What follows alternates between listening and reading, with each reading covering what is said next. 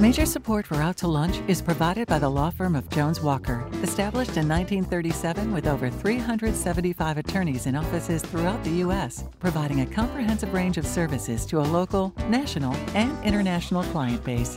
JonesWalker.com. And by Hancock Whitney. Hancock Whitney is here for families, here for businesses, here for communities during this challenging time. Visit HancockWhitney.com/COVID-19 for the latest. And by Shorten Associates, legal recruiters in Louisiana and Texas. Welcome to this special edition of Out to Lunch Louisiana. I'm Christian Mader in Lafayette. I'm Stephanie Regal in Baton Rouge. And I'm Peter Raschuti in New Orleans. Normally, we're the hosts of Out to Lunch in our respective cities, but during the course of the current public health crisis, we're joining forces from our respective home studios to bring you a statewide look at what's happening in the world of business and finance. It's no secret that not everybody in the state of Louisiana has warm feelings for New Orleans. In other towns and cities, you can find a certain amount of political and financial resentment about the amount of money and attention given to New Orleans. But all of that melts away when it comes to football. The name of the team is the New Orleans Saints, but it might as well be the Louisiana Saints. From Shreveport in the north to the most southern point of Barataria Bay, Saints fans are everywhere. And so along with all of our individual problems that we're grappling with as we work through this pandemic, we have one question that unites us. What's going to happen to football? Ed Lang is the Chief Financial Officer of the New Orleans Saints and the Pelicans. Ed, thanks for joining me today on Out to Lunch. Morning, Peter. Thanks for having me. Whatever else happens during football season this year, Ed, one thing is becoming increasingly apparent, and that is football stadiums are not going to be allowed to be packed to capacity. So let's start with the question that I'm sure every team in the league is trying to answer. Is there a way to have an NFL season where football becomes a sport more like golf or tennis, where most of the audience is not in the stadium and revenue comes from sources other than ticket sales? Is that model financially possible in the NFL? Good question, Peter. I wish I had the answer today for that, because we would be in great shape. But what we're doing is we're really looking at all options, right? Because you have to be, there's so many unknowns right now, and you really have to be ready for any situation, whether it's a full building, which that's what we do every year, and so that's not an issue, or whether it's no fans in the building. So we're really operating and trying to figure out, or plan for whatever is thrown at us is really what we're planning for. So we're looking at all different options. We're running different models. We have to really think differently. If you have a game without fans, then how do you adjust your sponsorship inventory so you capture more, on TV versus being able to see signs, for example, in the building. So there are things that you can do within the confines of a broadcast that can enable you to replace some of the inventory you have within the building that fans see. So yes, it has a significant financial impact, but there's ways that we're looking at trying to adjust how we do things so we can recapture some of that revenue. Ed, is there a secret pie graph you have somewhere that when you look at revenue of how much of it is coming from in the facility versus TV and things outside? Well, yeah, we know that, on a normal season basis that about 60% of our revenue is national revenue. It's the broadcast rights, it's the license fees. It's really the national revenues that the league as a whole generates. But feel good that most of that we'll be able to retain, from a national scale. But the local piece of it is where you really have to think outside the box, and how do we recapture that? If you have 50% of fans or 25% of fans or 75%, you're obviously going to lose some ticket revenue. You're going to lose some potentially sponsorship revenue, but there are ways to recapture that net revenue through other means. And so speaking of the revenue and the lost and the lost revenue. I'm not sure how accurate this is, but according to tickpick.com, the average price of a New England Patriots game last year was $500. A Saints game day ticket, could be as high as $300. And if the teams can't make that much in the coming season because of so much lost revenue, would it really be a bad thing if Drew Brees was only able to make, say, $5 or $10 million instead of 25, or if Sean Payton got $2 million instead of 9? I mean, maybe when you're talking about rethinking things, this is a good opportunity to rationalize on the expense side of football, the same way movie studios and record companies long ago stopped paying their stars such astronomical fees and salaries to fall in line with the reality of the changing film and music business. Is anybody in the NFL having these hard conversations, or is that just off the table? Well, first of all, we just renegotiated a new collective bargaining agreement. So that piece of it, is in place. But there are a lot of things we can look at in terms of an organization, in terms of our expenses. If you don't have fans in the stadium, you don't have all the expenses of putting on a game. You don't have the halftime acts. You don't have the video content that we put on during the game. You don't have all the ushers and ticket takers and all that stuff. So there are expenses that you can cut back on. But look, here's the thing. In New Orleans is good at this, right? Because we've been through Katrina, and the Saints had to relocate to a different city, and their revenues were down. And their sponsorships were down, and they had a lot of issues they had to deal with that no other team has really had to deal with, unlike New Orleans has had to deal with in the past. And so we kind of know how to handle this. And back during Hurricane Katrina, we still had to pay the players their normal salaries. Those are contractual amounts that you have to pay.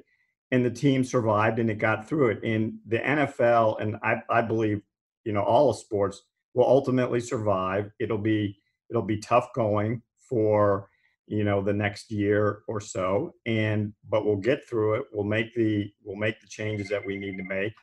And, we'll accomplish what we need to accomplish to keep things going. Yeah, this is Christian. So the question that burns in my mind, and I could be way off base on how this math is even calculated, right, is the Saints salary cap situation, right? Mickey Loomis famously seems to be able to sort of wield some sort of voodoo on our ability to stay under the cap, right? And that salary cap, as far as I know, it usually goes up every year based on how the league does revenue wise. So, I mean, could something like this, the situation where you guys do have a decline in any sort of revenue, I mean, is this the moment where the voodoo economics and Mickey Loomis actually catches up with him, and we can't afford the players going forward?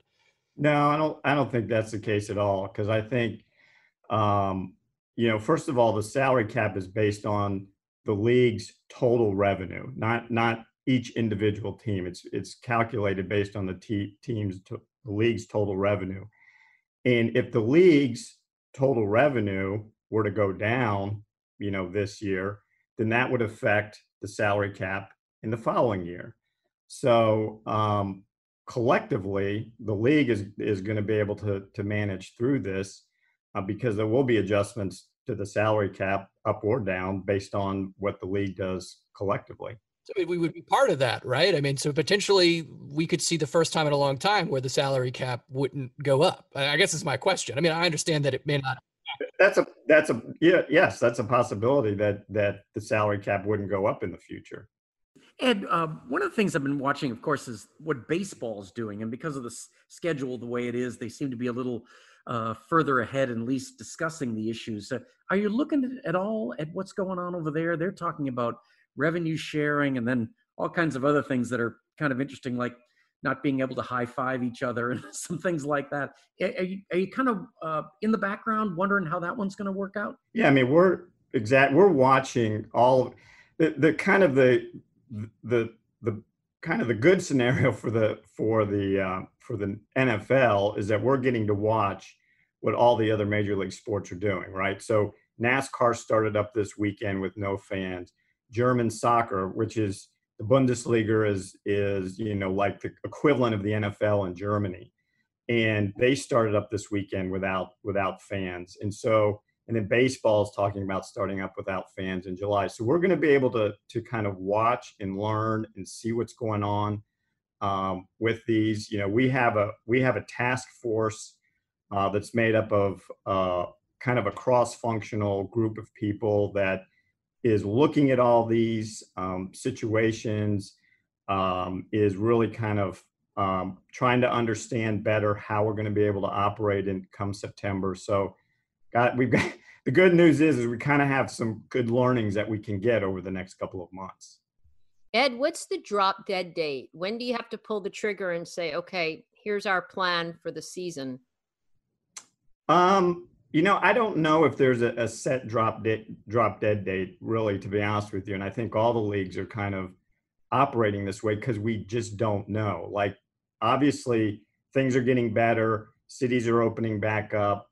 It's a process. It's not going to all happen on day one.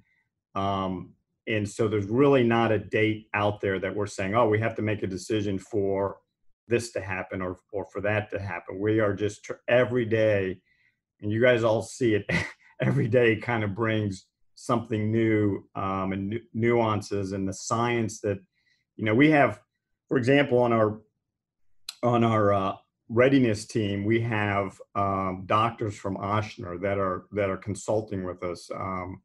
People that are experts in infectious disease. They're in our meetings, kind of telling us what's going on and how we need to operate in the future. And even week to week, that changes in terms of how we're going to operate. So long story short is it's very flexible in terms of how this is all going to play out.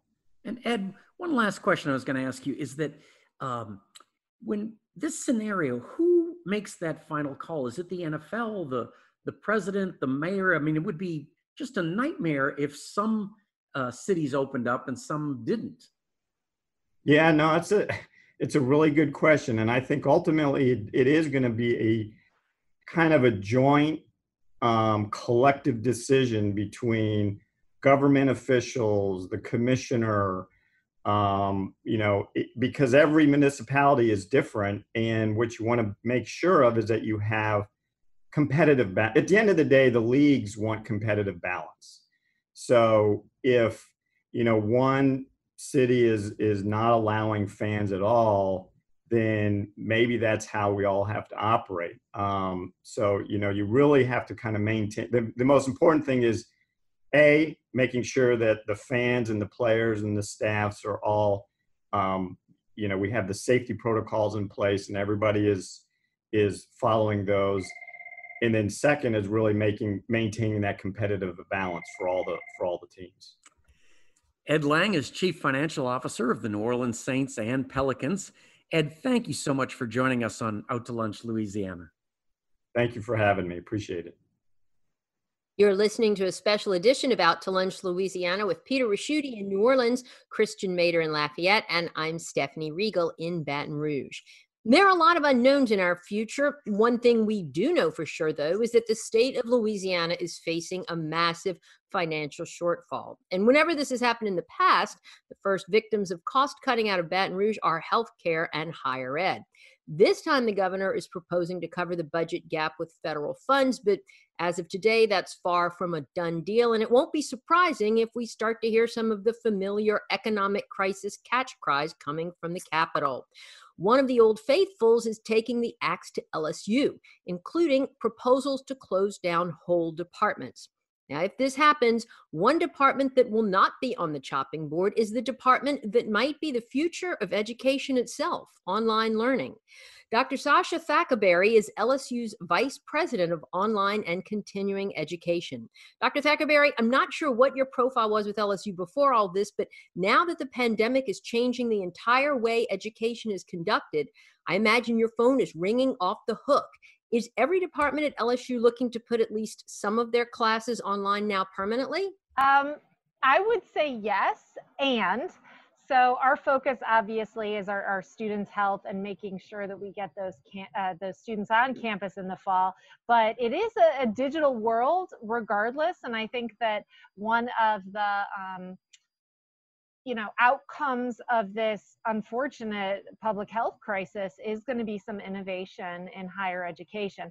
And I will say this was one of the strategic priorities of LSU, even previous to the pandemic. So the institution was better prepared than most because we did have the infrastructure in place. So we have teams of learning experience designers, and we now are up to 80 programs online. So everything from microcreds, which are short form, very short form, non-credit, to full graduate degrees. So we've been really working very hard over the past couple of years with our academic programs. We are a support division, and we are seeing, I think, an acceleration. I would call it an acceleration of the innovation that was already ongoing. And this is an opportunity to make sure that we meet those student expectations online. So we're even looking at things like the learning environment. But I would say absolutely, I can't speak to popularity one way or another of myself personally, but I can definitely say that our faculty partners and departments were already highly invested in this initiative, and it's just really accelerating what we were doing. And I know y'all were growing so fast, y'all were moving into a new building. So, I mean, you were like really on the cusp and sort of poised to take advantage of this. Kind of walk us through, how did it happen in those early weeks of this shutdown when all the classes all of a sudden went online? Was it sort of up to each professor to come up with his or her own thing? Did they go to your department and say, help us shift our course material onto a platform? Was it sort of everybody do their own thing, or what? So we had what we called hypercare. So we immediately launched a whole series of just-in-time trainings for faculty. So webinars, and we already had prefab sort of little videos on this component or that component. It's very important to note that this was a transition really for continuity of learning. And so many of the classes that were occurring face-to-face were transitioned sort of to the closest analogous thing online, which meant a lot of Zoom lectures, and we had some proctored online tests, things like that, in a more what you would consider to be just transferring the on-campus experience to the closest analogous experience online. But those of us in the online learning field, when people actually sign up for something like this on the front end, it's a very intentional design process where you're looking at, what videos are the best, what group projects are the best, how do we make sure we have authentic assessments and work product. So it's a very different experience when you have time on your side, which we didn't this time, but it's also created some really interesting innovations in how you can use the synchronous classroom. So I think we're gonna see overall in the field, and particularly at LSU's, we're gonna see that really fusion, which is that sort of high touch, high tech component. Kind of like mass personalization of higher ed, where everyone gets to see the face of their instructor a lot closer than they would have in a lecture hall, right? And then again, looking ahead of time at how do we create those micro videos, how do we create those really cool engagement opportunities online as well. So now we have a little bit more of a runway to be intentional about that ahead of time. But I have to tell you, again, we have a whole team in place. Many other institutions were in a different type of position. So we consider ourselves to be very fortunate. Sasha, this is Peter. I teach over at Tulane, so I'm not throwing stones here, but I'm just asking, education has been really ripe for changes. We've been delivering it the same way for like 200 years. Do you think we should view this as an opportunity? I mean, one of the things they're talking to us about now is something called HyFlex, which would basically be some combination of... Everything that is old is new again. That term was very hip about 12 years ago, I think. Yeah, so HyFlex in its purest form is this sort of optional mechanism, right, whereby there is in-class activity, or you can participate in that same in-class activity but online. However, my quibble with like the first generation of what you would consider HyFlex is that it's still very lecture-based, right? So the assumption is that you can either participate in that lecture online or face-to-face, but it's in real time, right?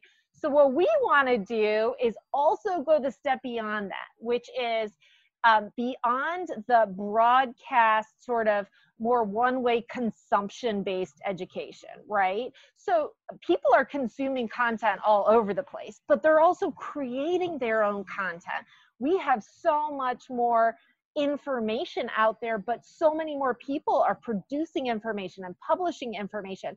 A lot of our students are doing this in their jobs or just in their day-to-day lives. We should be in education capitalizing on that, because the cost of sort of the information keeps going down and down and down. So it's not like a textbook in and of itself has much intrinsic value anymore. You can go out and find that information almost for free anywhere. But the importance of the faculty experience is really in getting access to the expertise and access to the other students. And I think we have a huge opportunity to look at those models in a way that's much more engagement-based instead of information-based. And so I think that's where I really get my geek on, because you see that in professional training a lot, right? So you see in the shorter form trainings, you see small group activities or real work product. One of my big quibbles is as students get more sophisticated in their field, we have real research that our undergraduates can be involved in at LSU A&M. Like, they're actually involved in the research. That's awesome, because it's not pretend research. They're actually doing the research, and we need researchers, right? We need that support. So let's build in those real world projects that have value. We're using a lot of grad students and student workers, and they're getting experience in things like video production and Salesforce and all this other stuff. Well, we're getting the benefit of their huge talent and drive and creativity and all of the outside perspectives that are so important as we develop things. So I think it's going to spur, longer term, I think it's going to spur a much more kind of ecosystem perspective on education, and kind of how do we create that human capital on the production and consumption side. But I also think that temporarily, and again, broad strokes, we're working very hard to make sure that we're not doing this at LSU, but I think temporarily it's gonna be very broadcasted. So you talk about trying to get people engaged, try to get people connected. We're looking at, a different way of thinking about how you deliver information by making it more engaged, I guess. I mean, the thing that it kind of brings to mind, right, is like the college experience, to your point, is about access to these experts, and the ability to sort of like talk to them right after class and have a walk, which seems really challenging in an online environment. And so I am kind of wondering, I mean, to what extent does this kind of like pivot us all the way, away from what you can actually get out of the college experience? Oh, that is so interesting. We've heard that before too. And there's a lot of speculation at the national level that what does this mean for the cost of higher ed, right? Like somehow that online engagement is inherently less valuable and less meaningful and less produces inferior outcomes. There's 20 years of research behind this now that online results in the same as, or in some cases slightly better, actual learning outcomes for students. But of both of those, either exclusively in class or exclusively online, actually the best outcomes come from a blending of those two. Well, it's interesting because previously we've always studied blended as sitting your butt in a classroom versus being online. Whereas now we're doing a version of this, right? It's synchronous and asynchronous. So same time, even if you're not in the same place, versus doing things on your own time, right? I think that's kind of the future of the blended experience. But we have to remember that the college experience is different for different populations. So historically in online education, your student is older, your student is already working. 50% of our online students have kids. Many of them are career changers, and we actually have a career change scholarship right now for folks who've been displaced for our microcreds, which is a great way to get like upskilled right away. But what we're seeing is the discussion of what this college experience is focusing on the population of first-time, full-time students. Right? So we're really focusing this conversation on 18 to 22-year-olds. And again, I'm speaking globally, like at the national level, we're talking about that experience. And I think you're absolutely right. We haven't thought about that experience in a designed way, right? So we thought about that experience in a physical design sense. Like, what does it mean to be involved in student organizations, or to write for the student paper, or to, what are your study groups? Well, there's even research around online study groups, right? So we can create analogous experiences, knowing that those experiences have to go beyond analogous. They have to have some of the best things that technology can offer in terms of social engagement. Like when all of this started 20 years ago, there wasn't a Facebook, right? I mean, we were on the verge of MySpace. Do you guys remember MySpace? And then there wasn't an Instagram. We didn't communicate as much in pictures and in video. And we didn't, again, co-produce content, amplify content, curate content. The technology now is so advanced that when 1 in 5 weddings, 1 in 5 marriages starts with people meeting each other online. So online can be a very rich, engaging format, just not when it's a series of links to websites, right? So that's where we have to go in. We have to leverage the consumer grade technology that's out there. Really think about, where are the students now? So if our students are on Facebook, let's make sure, I don't want to be up in my students' Facebook pages, honestly, but let's make sure that they have mechanisms for doing their groups online, and make ways for them to connect with each other. And folks are already doing this. I think it's a question of us making sure that people know where it is. How is it intentional in the experience rather than accidental? And I think those social connections are more important than ever. But our 18 to 22-year-old students need additional support. Their parents know that. The school knows that. A lot of this is, how do you become a self-directed individual? How do you organize your world? And sitting in your parents' basement is not going to do that for you. We have to be very intentional about how we help these young minds mature and grow. It is so exciting to think about how much change is ahead, and y'all are doing such a great job. Dr. Thackenberry, thank you so much for joining us on Out to Lunch Louisiana. Thank you so much for having us. You're listening to a special edition of Out to Lunch Louisiana with Stephanie Riegel in Baton Rouge, Peter Raschuti in New Orleans, and I'm Christian Mader in Lafayette.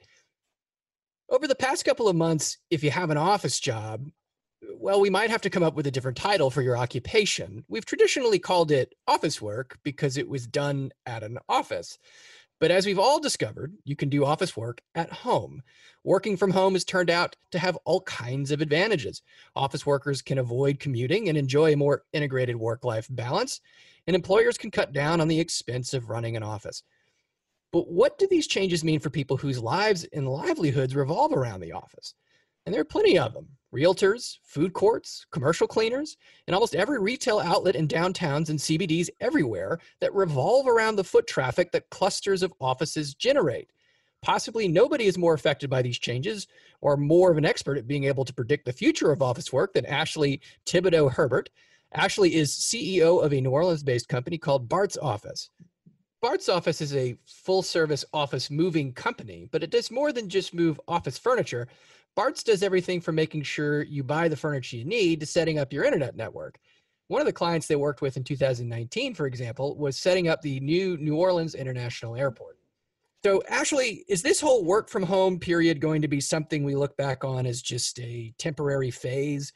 Or are we looking at a more permanent change to our relationship with the workplace? Well, I would have to say that you also forgot to mention working in pajamas every day as an added benefit to the work from home model. As far as the long-term impacts or effects of this, I think even to attribute what, some of the previous guests just said about the cycle of, how things come into play and how things are hot now, and then in 10 years they're not hot, but then they come back. So I think we had the model of big floor plans and big spaces, high walls, and that was like on the outs, right? That was on the way out. People were making smaller workspaces, joined, shared. Everybody was on top of each other. Co-working was big, that was the hot new, ticket item was, the co-working and the social. And now, based on the pandemic, which obviously is, unforeseen in the market, so no one predicted, or projected that this, could be happening, has turned that model on its head. So I have quite a few large clients that were either all the way through that process of redesigning their office space and, creating these, hub networking and co-working places and, really making a socialized work environment. And now they've either, put those, efforts and, stopped them in their tracks. And so they're no longer going with that model, and they have to kind of go back to the drawing board and rethink what they're going to do and what their next steps are going to be and how they salvage what they've done, from a financial perspective, or how they modify what they've done. So, and then on the other side of that too, there's also, an element of them that are saying this work from home model is going to become permanent, and they're going to kind of flex their workers. So, people are going to hotel and work 1 week in the office, 1 week from home. So that way, just by that model specifically, that's going to decrease the, the commercial footprint of businesses drastically. A lot of them are really bought on or logged on to this work from home model.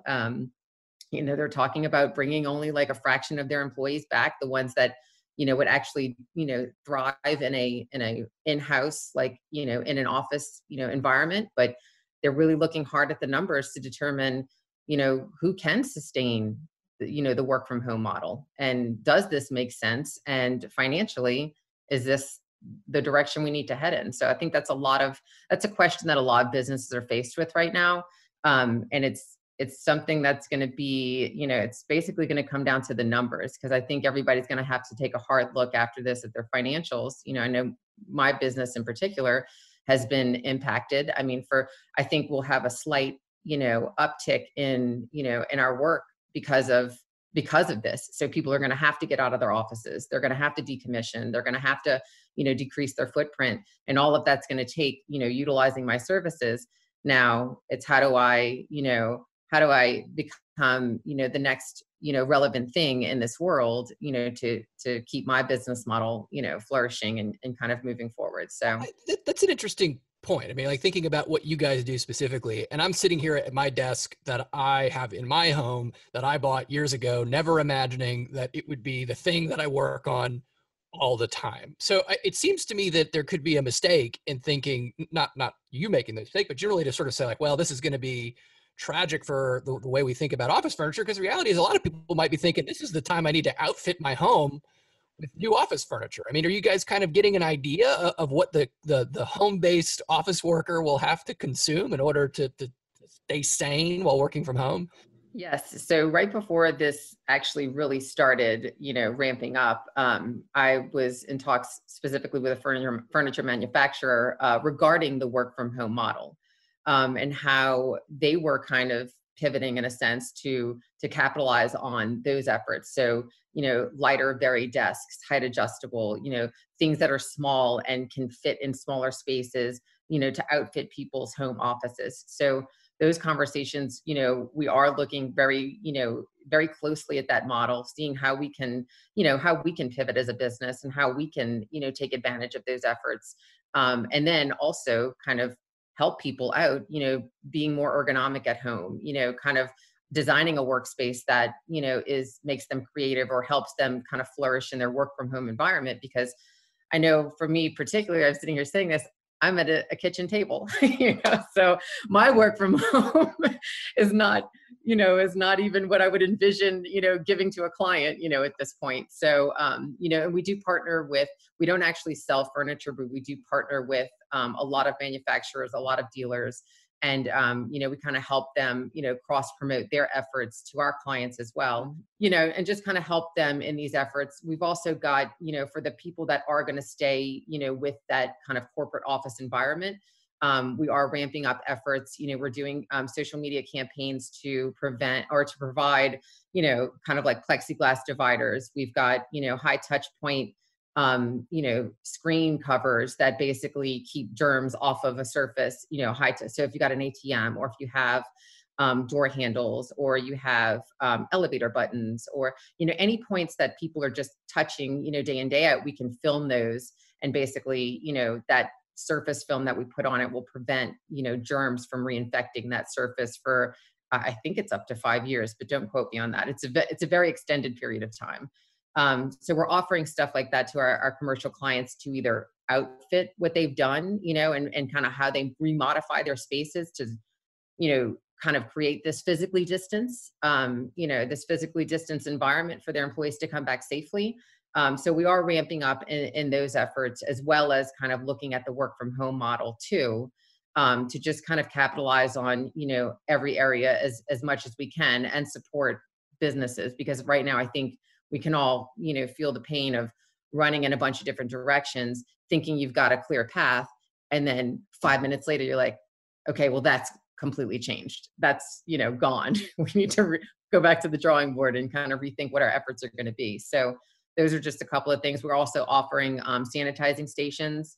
So, for the businesses that have multiple floors in a building, we have, the touch-free hand sanitizer dispensers that we can provide for elevator lobbies, for building lobbies. That way it's giving just another layer of people to kind of feel, that security and that protection of kind of coming out into the world again and being reintroduced to society. And I know that sounds kind of, like weird, but it's kind of unnerving now to like really kind of go around people. And every time I, am interacting with people, I'm okay while it's happening. But when I come back to my house, I'm like, what did I just expose myself to? Or like, how, am I at risk here? So, and I think a lot of people are going to have that same psychological impact. So actually, I think it's interesting because, for instance, my office reopened this week and I didn't go. I'm still working from home because I can. And the interesting thing is, to me, the value that you get from being in an office is being able to pop your head around the cubicle or buzz into somebody's office or huddle in a small group and just toss those ideas around real quick. That's where you get the value. It's not having a desk, in a cold, sterile office building where you're really not comfortable and you have to waste a half an hour getting there and an hour getting dressed. So, the protocols prevent you from, it says stay in your own workspace. Don't huddle in the kitchen. Don't huddle in somebody's face. Don't hold meetings. We're still meeting by Zoom. So like, what's the purpose in going to an office? Are you hearing that from people? How do you, right? Why bother? So I think the initial response is yes, that people are like, don't go to the office, stay physically distant, from each other. But I think in general, the farther out that we get from this episode and from this pandemic and from, and getting back to like a normal life, I feel like those fears will subside, to an extent that will allow for people to feel comfortable, having those social, they have to be like, it's at some point where we're going to, turn around and say like, okay, well, are we all just supposed to like stay at home and never have social interaction again? That's just not possible, for our livelihoods, for our health and our well-being. We're very social creatures. And I just feel like, it's going to take time, but I feel like, again, as I mentioned earlier, with the cycle of things, we're going to cycle back into, hey, this is where we need to be. This is very a collaborative environment. I agree, with the, sometimes you just need to get into a room with your team and hash it out, and it's not always like, I actually had a partial in real life meeting today with a partial online Zoom meeting. And I kept like I didn't know where to focus my vision, like who I should look at directly, because I'm looking at 10 people on a screen. And then I'm also looking at, 5 people spread out in a room, so it was interesting, but I feel like, at a certain point when we get a little bit further past this, there will, those things will be brought back online and it's going to change the footprint of the commercial, office space for a very long time. And I feel like it's going to be drastic just from the companies that I'm talking to, but, we will see. And hopefully it doesn't stay that way too long, because I'm a very social person. I like having like in-person meetings. I like, getting together with a team. So I think that's important as well. This is Peter. I was going to ask you is, initially going into this interview, I was thinking, well, we're going to have all this excess office space, but if you're right on the hoteling kind of concept, the idea that you've got an office at home and an office in the office. That's not really going to be the case. In fact, the outcome would really be just a lot more office furniture. And so, I mean, is that where you're seeing it going? I'm hoping. I think that what a lot of people are going to do is they're going to expand their footprint, for each individual workspace. A lot of people were sharing offices. A lot of people were co-working. Even with the hoteling model, there is, an element of, the sanitation that has to happen in between, one person working there to the next. So by that measure, there would still be, a high volume of work, and there was always a residual, like people are still going to move, people are still going to grow, people are going to, decompress, kind of decommission. So, those efforts are still going to be real, and those are still going to, have to happen no matter what. Now, am I going to come to somebody's house and move them? Probably not. But there will still be an element of that commercial, office space that is still, required for a lot of businesses to do business. I mean, prior to now, I never dreamed that we could be work remote, so I know that something that I thought was impossible was forced and has happened, but I do definitely see the value in returning to that, that office environment, and then maintaining the safety of my employees, of course. So just kind of keeping everything, we've started to do, checks and stuff for people when they come into the office, to kind of check temperature and, so we're taking precautions, but I definitely think, and I think my employees are ready to get back to the office. As much as they love the work from home model initially, I think they're ready to come back, Undoubtedly, a lot of people are ready to get back to the office. Ashley Thibodeau Herbert is CEO of BART's office. Ashley, thank you so much for joining us on Out to Lunch, Louisiana. Thank you for having me. I thoroughly enjoyed this. And thank you for joining us for this special edition of Out to Lunch, Louisiana. We edited these conversations to fit into the time slot here on your NPR station. You can hear longer versions of these conversations wherever you normally get your Out to Lunch podcast. If you're not an Out to Lunch podcast subscriber, search for Out to Lunch Baton Rouge, or Out to Lunch Acadiana on your podcast app. At some point, we hope to go back to hosting Out to Lunch around the lunch table. For right now, though, our Lafayette Out to Lunch restaurant, the French Press, is doing curbside takeout. You can pick up their regular menu items or family dinner. And you can get delivery through Waiter or Grubhub. In New Orleans, Commander's Palace is closed, but you can have a range of ready-to-cook items shipped from Commander's Kitchen to yours anywhere nationwide. Information is at goldbelly.com.